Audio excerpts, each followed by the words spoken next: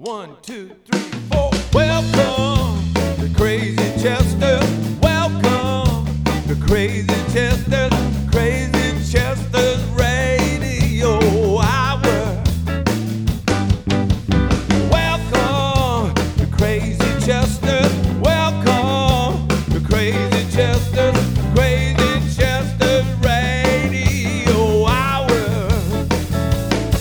Yeah, Crazy Chester's Radio Hour. Crazy Chester's Radio Hour.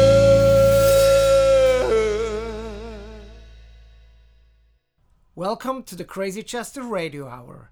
Thanks for tuning in. My guest today is my good friend Gary Talley. Gary is the guitarist of the Box Tops, the legendary band known for classics like The Letter, Cry Like a Baby, Choo Choo Train, and Soul Deep. Gary has also recorded or performed live with Willie Nelson, Dobie Gray, Tammy Wynette, Waylon Jennings, Billy Preston, and Sam Moore of Sam and Dave. His songs have been recorded by Keith Whitley, James Cotton, and T.G. Shepard, and he's also known as a guitar instructor whose tutorials have been published by Acoustic Guitar Magazine and American Songwriter Magazine. Gary, welcome to the Crazy Chester Radio Hour. Thanks for being my guest today. Thank you. Thanks for having me. So, Gary, let's go back to the beginning. You grew up in Memphis. Yeah. Mm-hmm. What are some of your earliest memories of music around you? Well, when I was in grade school, there was a guy named Captain Glisson, and he played a Silvertone guitar, and he was in the Memphis Police Department, and he would come and play for the morning assemblies at school for some reason. And I wanted a Silvertone guitar just like he had. It was in the Sears Roebuck catalog. And my dad, of course, he played guitar. And he was into country music. And my mom was more, they both played in church and played all the old hymns and stuff like that. And so I knew all those songs from way back, you know, and my mother played piano and my dad played guitar. So they were always playing around the house, and I just thought that everybody did that, kind of. I thought everybody played and sang all the time, you know, because that's what my parents did. And then I heard Captain Glisson play a Silvertone guitar, and it was like I wanted one of those.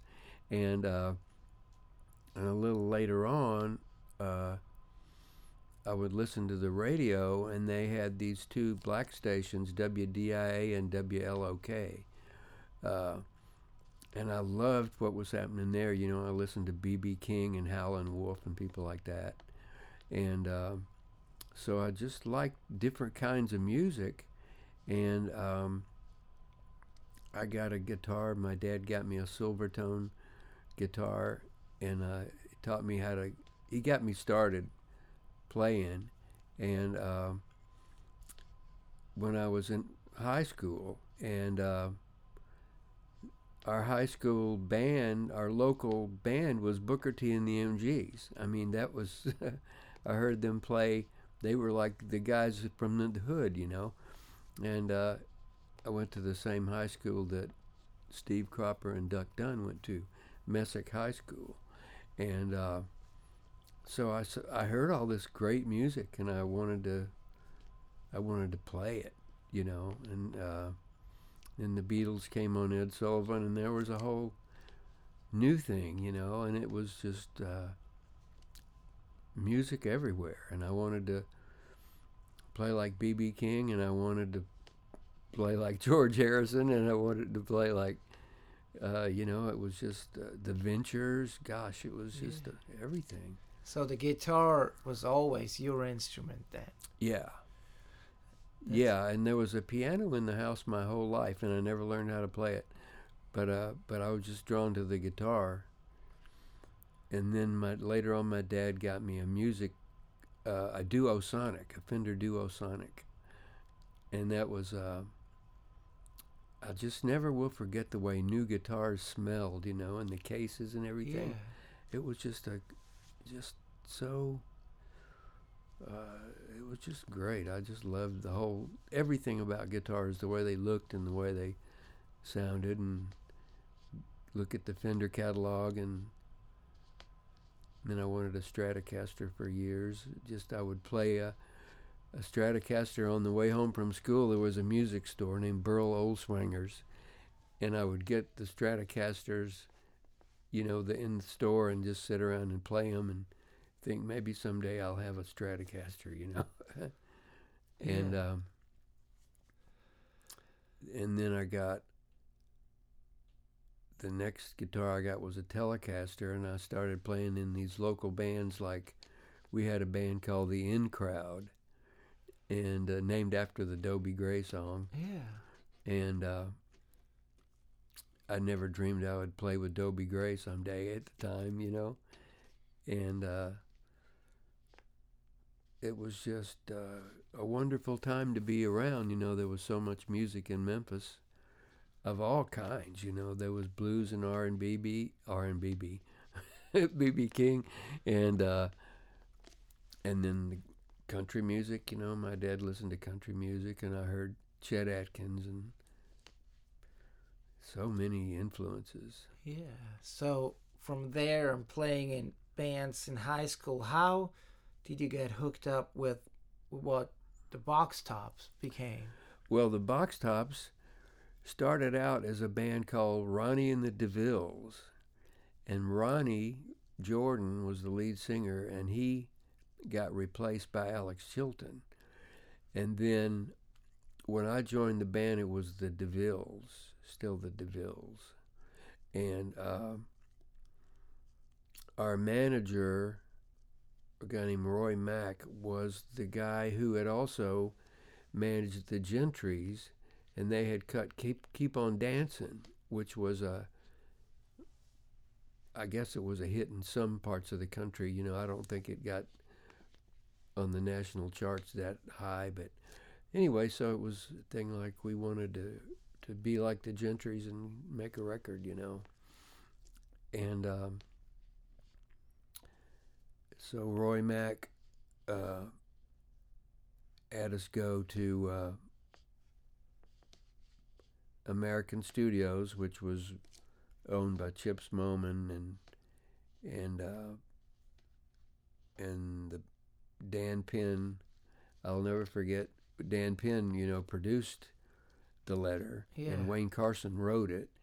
And the first time I saw Dan, he had cigarettes rolled up in he was wearing Bermuda shorts, and he had his cigarettes rolled up in his T-shirt, and he was wearing a little funny hat and everything.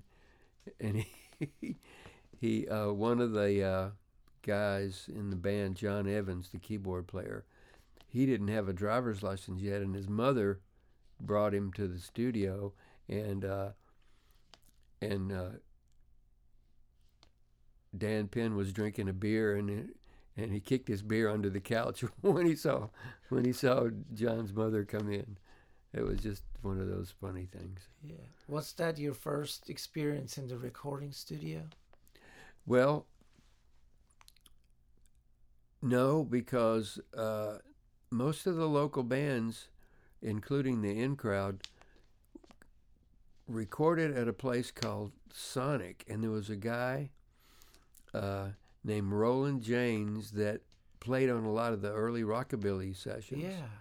And so just about everybody in Memphis, their first experience in the studio was at Sonic, and Roland James. Yeah, I think engineer. Travis Womack told me the same thing. Uh-huh. I think some of his very early recordings when he was like 12 years old, he would do there. Yeah. And so with the In Crowd, you got to record there? Yeah, with the In Crowd, we recorded a couple of Motown songs or something. We had a really good singer named Tony Kane, and I wish I knew what happened. And those songs are on reel to reel somewhere. There's on. But anyway, so just about everybody in Memphis went to Sonic. So did they ever get released at all? Those early sides you cut there? No, they never did. We just, the reason we cut them was so we could be on Dance Party. The local, it was a guy named George Klein who was a friend of Elvis. Yeah. And we had to have something to lip sync to when we were on Dance Party. That's why we cut a couple of songs. And one was a Motown song, and the other one was "For Your Love" by the Yardbirds. Okay, yeah. So, but then you were in the studio cutting the leather with Dan Penn, and that became a huge hit. Yeah, it was really amazing because when we were on the road,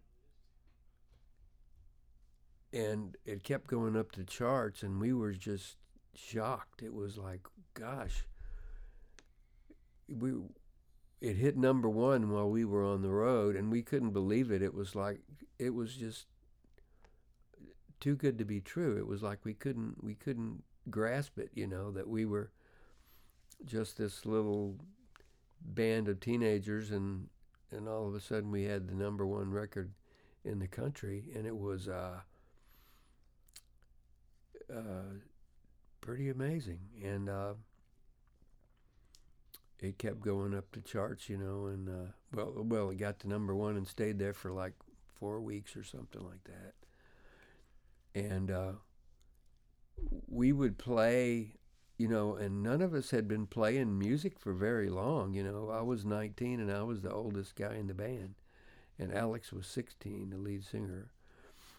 And I remember playing in a place in Virginia, and the opening band was a local band of guys that were, much older than us. They were in their 30s, and they were seasoned musicians, and we were just thinking, this is crazy because these guys are so much better than us, but we've got the number one record in the country, and I think sometimes I learned how to play guitar in the Box Tops, because that was 3 years of constant touring, and a lot of times we would be on the road, and Reggie and Gene and all the guys, Tommy would cut the basic tracks, and we'd come in and sing on them and stuff. Like "Cry Like a Baby," that was Reggie on electric sitar, and so we were just on the road like crazy, and we got to meet our musical heroes, like meeting Jimi Hendrix was just like a big deal. I'd never heard anything like Jimi Hendrix when he came out, and we played on shows with just about everybody that had a record out at the time, and I remember I bought a '68 GTO from a friend of mine, and I just went through. Well, we played every state in the Union, and we played we didn't play in Hawaii, but we played in Canada a lot. We just covered North America, and in '69 we had this trip to London, which was something we'd always wanted to do, and we went to London, and we went to a rehearsal, and there was this reggae band called King Ollie and the Raisins, and they were going to be our opening band, and they were a bunch of Jamaican guys, and their equipment that we were supposed to play was like toy stuff. It was like the drum kit was like something you would buy at Sears for your 8-year-old with like a palm tree on the bass drum head, and the Leslie cabinet for the organ was broken, and every time the speaker would turn around, it would whack the inside of the cabinet and make a sound like an old washing machine or something like that. And the guitar amps were like PA heads. They weren't even real guitar amps. And we just said, well, we can't play on this stuff, This is our big debut in Europe, and we can't play on this really bad equipment. And so we got on the phone with our manager, and the English promoter was named Arthur House. He was a big promoter. And we said we're not going to do it, and he wouldn't get us, he wouldn't get the amps that were specified in our rider, and he wouldn't even get us professional gear, and so we canceled the tour, but we stayed in London for 2 weeks and had a great time, and we saw Bonnie and Delaney play with Clapton and George Harrison sitting in with them in this place called Croydon, and I met some buskers in the tube station, the underground, that had made a record called Clockwork Man, and they had cut it at EMI, at Abbey Road Studios, and they wanted me to put a guitar part on it, and so I got to go to Abbey Road Studios and do a guitar overdub on this record. And I went and sat in every seat in the whole place in all 3 studios, just so I would know that I sat in the place where the Beatles had sat. And the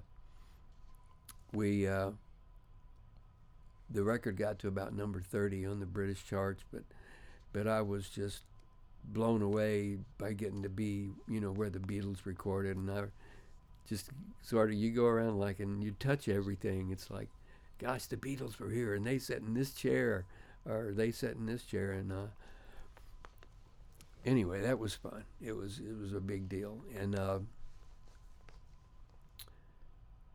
but in 1970, we were really tired of being on the road, and we were just getting really sick and worn out, and so Alex decided he was going to quit, and then I quit too at the same time Alex did in February of 1970. And then I did studio work at a studio called Sounds of Memphis. And we recorded a lot of people, but the only people who had any kind of a name were Ace Cannon and let's see, who else did we? Did you work with Hank Ballard there? No, that was in Atlanta, but what? Billy Lee Riley, maybe? Billy Lee Riley. That's who I was trying to think of. We did a record on Billy Lee Riley, and we did one on. Did you work with Jerry Butler there too? Yeah, that was at a different studio with Universal Studio. But did a record with Jerry Butler and one on Marcia Moore, and we did a lot of different things. But those are the only artists that I remember that were, that were well-known artists. And then I moved to Atlanta in the 70s, and there was a studio called Doppler that did a lot of jingles, and I did McDonald's and Dodge vans and Coca-Cola stuff, and a lot of jingles for different things, and worked with Paul Davis and Sammy Johns, the guy that did Chevy Van, and played a lot of live work and a lot of conventions and tuxedo gigs, and played a big thing that was sponsored by the NBA, and met Muhammad Ali and Jimmy the Greek and Howard Cosell and let's see, Phil Walton and Bill Russell, like Wilt Chamberlain, all these famous basketball players and sports figures, and the Russian Olympic team with I think it was Olga Korbut that was the big Olympic star, and I did a gig with Pat Boone, and then I did gigs with Tennessee Ernie Ford when he would come to town to Atlanta, and he liked to use me because I could do steel guitar licks on guitar, and I guess that was something that some of the other guitar players didn't do or something, but I always got to play with Tennessee Ernie Ford when he came to town. Yeah. How long were you in Atlanta? 10 years, 1971 through 1980.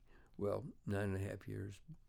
And I played with John Phillips of the Mamas and Papas, and Sandler and Young, which was this duo that would, so a lot of miscellaneous gigs. You know, people would come to town and play at some ballroom someplace, or did you already write songs at that time, or did they come later? It really came later. I would make up little bits of instrumental things, you know, about that time, and I never quite wrote a song that was finished all the way through. You know, I'd write little bits of things, but Chips Moman got me to move to Nashville in 81. Was that around the same time he relocated here from Memphis? Yeah. He opened up a studio just right around the corner from here, as a matter of fact, on, was it East Iris or West Iris? But he called it American Studios, you know, and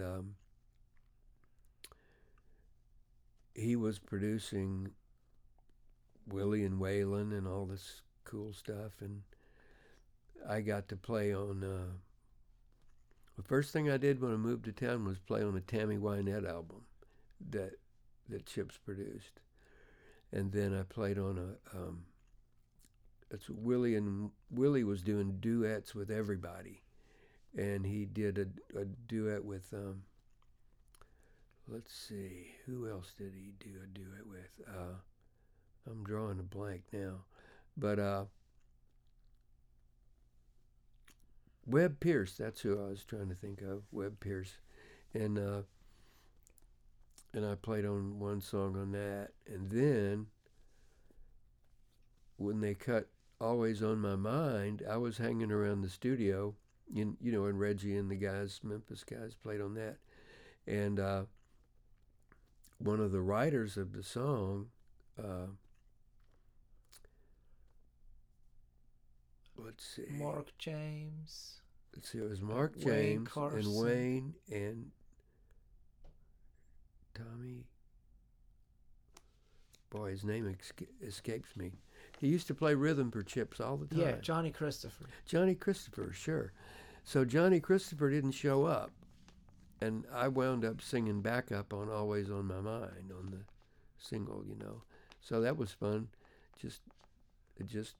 I was just hanging around, not expecting to be doing anything, and I played a little bit on the WW2, Willie and Waylon WW2 album, and let's see. I heard a story that Always on My Mind, I guess Waylon was supposed to sing that with Willie, but he didn't want to or something like that. Oh, maybe so. I don't know if that's just a rumor or if that's actually true, but yeah, that's what I heard. Yeah, I don't know either. Then I played on a Hank Cochran album that never got released that we cut at Willie's studio in Pedernales that Chips built for him, basically. And a Lone Star beer jingle that Willie was on. And then I was doing a lot of live stuff, playing with different bands, and I got on a tour with this guys named the Thrasher Brothers from Birmingham. Yeah, I know them. Yeah, and they opened the tour. They were the opening act for the Salem Spirit Tour with Alabama. So we went and did these big tours with Alabama. And Juice Newton was on some of the dates, and Johnny Lee and Mickey Gilley were on some of the dates. But Alabama was like the biggest thing in the world at the time. It was like playing with the Rolling Stones or something. They would sell out these huge coliseums, and then did mostly the same stuff and started teaching guitar and writing songs about the same time I moved to Nashville. So I made this DVD called Guitar Playing for Songwriters, and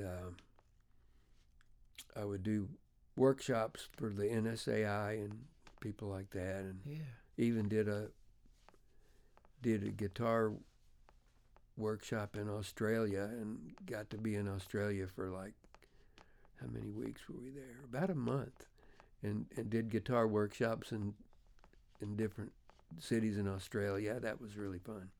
Yeah, and your columns have been published in the Acoustic Guitar magazine and the American Songwriter magazine. Yeah. Was that an extension of you doing that DVD, or how did that come about? Kind of, yeah. It probably was, because I figured that I had a unique approach to teaching songwriters and people that are more interested in putting songs together and chord progressions and rhythms than like playing hot lead stuff, you know.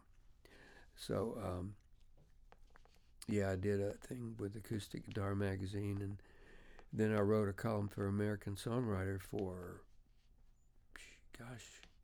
over 10 years, 10 or 12 years, I guess.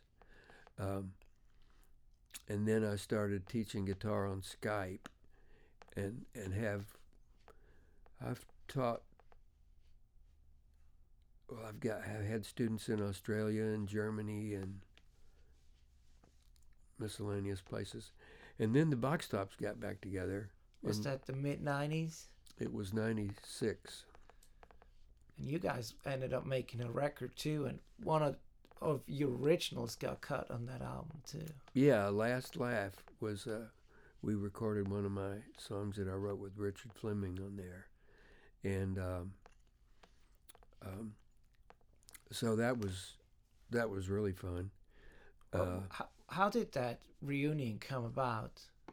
Well, Alex had said some things in the press about the Box Tops that were less than complimentary, so we didn't think he would ever want to do it again. But it turns out Alex said he would do it, and Bill Cunningham, the bass player, is the one that got the band together and started calling everybody. And he said, well, why don't we go in the studio and just record something, and if we don't like it, we'll just burn it, and just throw it away, just to see what happens. And so we went to Easley Recording in Memphis, which used to be a sister studio called Onyx, a sister studio of American. It was built at the same time by the same people. Anyway, so we did this album, and we called it Tear Off, and we did some old R&B songs, and we did I'm in Love by Wilson Pickett. We did, we did one of those old James Carr songs, that wasn't not Dark End of the Street, but another one. Well, we did.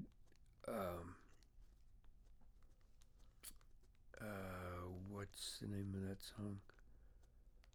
Big Bird, you know, that Eddie Floyd had cut. And we did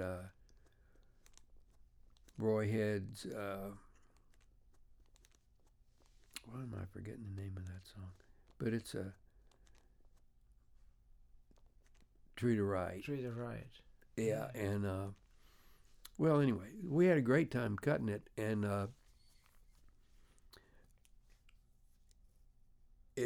it was real kind of, we hadn't played together in years, and a couple of guys hadn't played much at all, and I had mixed feelings about releasing it, you know, because I felt like it was kind of sloppy and kind of not real professional, I guess, but everybody else wanted to release it, and there was some good stuff on there. It was kind of erratic, I thought, but the only guy that Alex would do a deal with was a guy named Patrick Mattei in France, who everybody else thought was the biggest crook in Europe, you know. So we did a gig with him because that's the only person Alex would do a record deal with. And so the record never really was heard at all anywhere outside of France. And we never got a royalty statement or anything. You know, it was just, it just sort of went out there and in the ozone, you know, and nobody ever really heard it too much. But there's a couple of things on it that I like. Anyway, but what came of that was okay. Well, we did a record. Maybe we should play a gig, you know. So we decided we'd do one gig, and we did the House of Blues in L.A. and Dan Aykroyd came to hear us, which was pretty cool. But I didn't think we didn't sound that good, I think, at that point. It took us a few gigs to get to where we were actually sounding good. And but then it sort of kind of started coming together little by little, and we started touring, and we kept touring until Alex died in 2010, and then we quit. And then 2 years ago, Bill and I talked about starting the band up again, and Bill and I did a session for a guy who, gosh, I forgot the guy's name now, but anyway, some guy that we'd never heard of before, you know, not a known artist, but anyway, so Bill decided to give it a chance, and we did a couple of rehearsals, and we hired a really great drummer, Ron Krasinski, who lives here, and Barry Walsh, who we used on keyboard even back in the early 2000s. And then, you know, we didn't really know if it would work without Alex, and it seemed to work okay. You know, people liked it, and we felt like we sounded pretty good, and so we've been touring again for a couple of years, and we did the Happy Together tour with the Turtles and the Association and the Cowsills and Chuck Negron and Ron Dante from the Archies. We did that in the summer of last year, 2017, and that was about the most fun I've ever had. It was just great fun. Yeah. Now, we mentioned The Ladder earlier, and Cry Like a Baby, and the Box Tops continue to having singles that charted, including Choo Choo Train and Soul Deep. And what are some of your favorite songs to play in the Box Tops repertoire? I love playing "Cry Like a Baby" because I get to play the electric sitar on that, and that's always fun. And I just like that song. I think Dan and Spooner Oldham wrote that, and it's just such a everything they did in Dan's production too was just so unique, and but I think that's probably my favorite one. It's also funny. I've heard both Spooner and Dan talk about them coming up with the songs and not coming up with material for you guys' session. But then finally, I guess Spooner said, "I could cry like a baby," and then Dan was, "What was that, Spooner?" And he said, "I could cry like a baby," and said, "That's it." Yeah. And they went over to the studio and wrote the song. Yeah. So I like that story. But besides the Box Tops, you did some other projects as artists too. You did 2 albums with Fred James and Joe Funderburg around here as Fish Heads and Rice. Yeah, that was a really fun How did that band. come about? Well, Fred, I don't know, he made the initial contact with a record Appaloosa? label called Appaloosa in Milan, and so he produced the first record, and we came here to Creative and did it. And David James, Fred's brother, was the lead singer and bass player. He's a really good singer. Kind of has a Joe Cocker-y sounding voice. And Stuart Brower on drums, and Walter, I forgot his last name. That's crazy. Was on keyboards, and I play guitar. And we did some of my songs, and we co-wrote some songs, and we did we wrote a song that got recorded by James Cotton. James Cotton, yeah. And I wrote a couple more that got recorded by Kenny Neal and Carrie Bell, and some blues guys. Yeah. But anyway, so Fish Heads and Rice, we had a great time. It was an Italian record label, so we went over to Italy, and we did 2 records for Appaloosa, and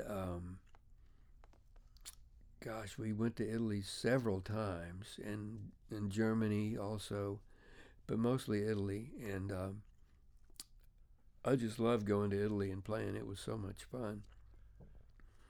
And people over there knew the letter, they knew the Box Top stuff, so I would always do that.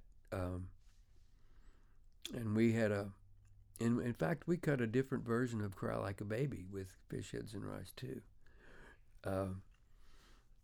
But that was really fun. And I made some good friends over there in Italy and Switzerland. And but I went to Europe with several people, actually, with Ray Vega, who was on BMG. We did a tour with Paul Young, and that was fun. We did a tour of Germany with him, and that was I want to say 98. I don't know, something like that.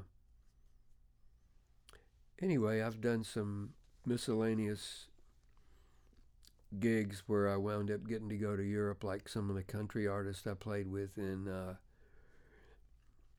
80s. Like I played with Johnny Lee and Shelley West and Bobby Bare, and got to do some really fun touring and got to go to Europe a lot. Yeah. You also made an album as Memphinati. How did that come about? Well, Richard Fleming and I started writing. Richard's a really good writer. He writes a lot of blues stuff. And So Richard was playing in a band called the Hypnotics, and I had been writing songs. Well, one of the first songs I co-wrote with Kim Morrison, and it was called "Flying Colors," and Keith Whitley recorded that. And I was writing for a guy named Chuck Neese, who had a co-publishing deal with Warner Chappell, and co-wrote some with John Gerard, who was a great country songwriter, and got a song recorded by T.G. Shepherd, who was pretty big in the 80s. Anyway, but Richard Fleming and I started writing songs, and then we decided we would do a record. And so we went in this little demo studio, the place where we cut our demos, and called the Gator Hole. It's run by a guy named Galen Breen, who's a really talented guy. And he was in Smyrna at the time.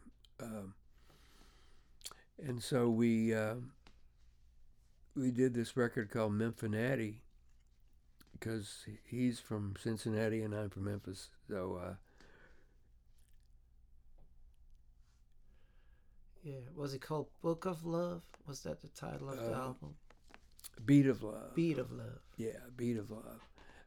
And there's some good songs on there. I like that song, and that's where he and I wrote Last Laugh that the Box Tops recorded.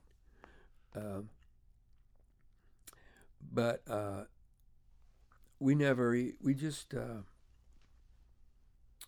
we made it, and we never even got a record deal. We just kind of put it out there ourselves and had it on CD Baby or something like that. But we really should do something with it someday. Yeah.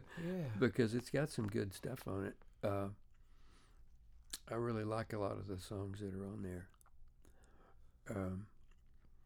And we've written a lot since then. In fact, we talked about going and doing another Memphinati album. That would be fun. And we've written some songs recently that might go on there. We wrote a lot of instrumentals that I'm trying to figure out how to get pitched to film and TV. That would be really good, backing tracks for action scenes and stuff like that. Yeah. And sports things.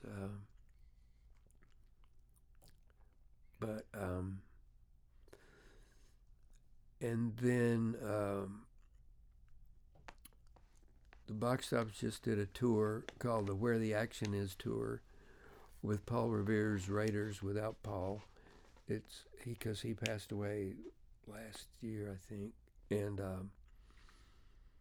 the Lovin' Spoonful and Chubby Checker, who was just a blast to work with. And we did a big jam session on the last night of the tour and played the Twist with Chubby Checker, which was really fun. And Gary Puckett and the Union Gap were on it. And so we did made a few stops in the Caribbean and ate a lot of food and had a good time. Yeah.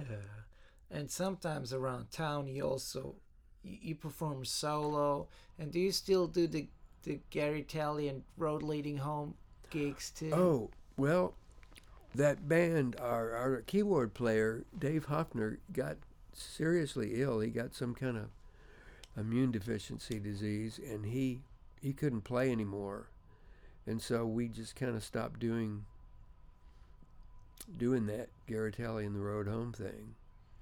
And I missed doing it, but because I loved working with Charlie Morgan, that drummer that used to play with Elton John for so long, and he's like my favorite drummer. But we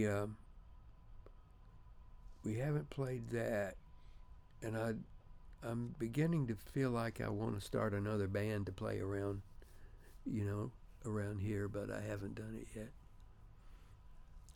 But I had another trio that we called Triple Play with Ron Krasinski and Kent Burnside, and we played a few gigs, like the Pucketts and Mickey Roos there in Franklin, and a few places like that. That was a lot of fun too, but not really doing anything now. One other collaboration I wanted to ask you with, because I'm just a huge fan of these people, is Sam Moore of Sam and Dave and Billy Preston. And how did you end up working with those two? Well,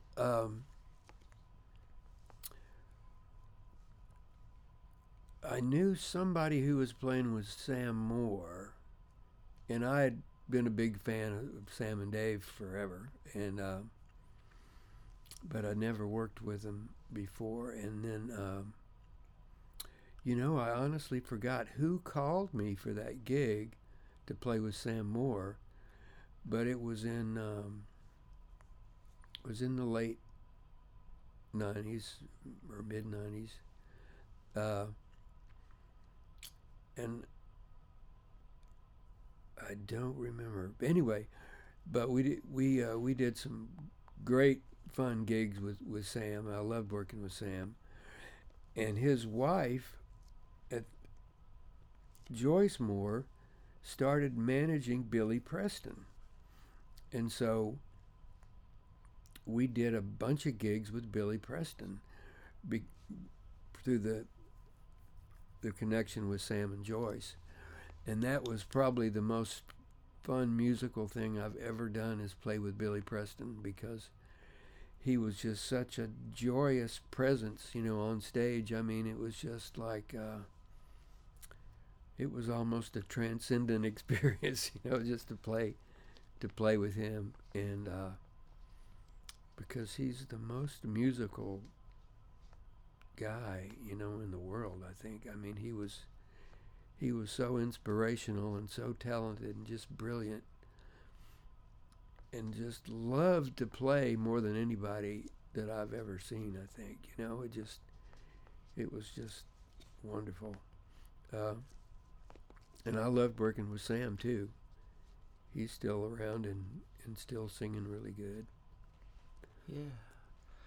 So we're getting close to the end, but when you entered the first recording studio or played some of those early shows with what became the Box Top, would you have thought that like 50 years later you're still doing it and still doing it at that level, traveling the country, playing venues like the Ryman? And did you ever No, I had no idea. I thought it was just something I was going to do for fun for a year or two. And I was, well, actually, when the Box Tops took off and hit the road, I was at Memphis State, which is now University of Memphis, and I was going to be a clinical psychologist. That's what I was planning on doing, and so I didn't graduate, didn't get my degree, but I went on the road instead. But I never dreamed that I would be doing this for 50 years, because I just had my 70th birthday at the Ryman when we did our Happy Together tour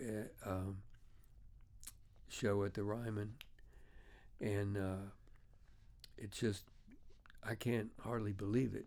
I can't believe I'm 70 years old, for one thing, and that I've been doing this, music for 50 years, and plan to be doing it a few more years, Yeah, and you're in good shape, so I don't see anything getting in the way of you doing that.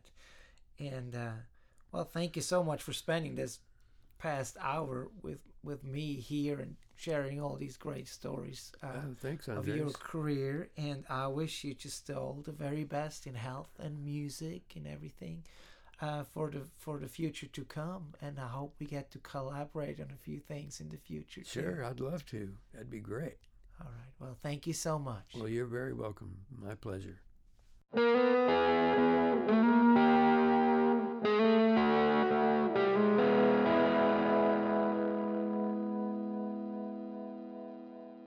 This was the 21st episode of the Crazy Chester Radio Hour. We taped it at Buzz Cason's Creative Workshop recording studio in Nashville. Thanks for listening, and I hope you enjoyed it. Until next week.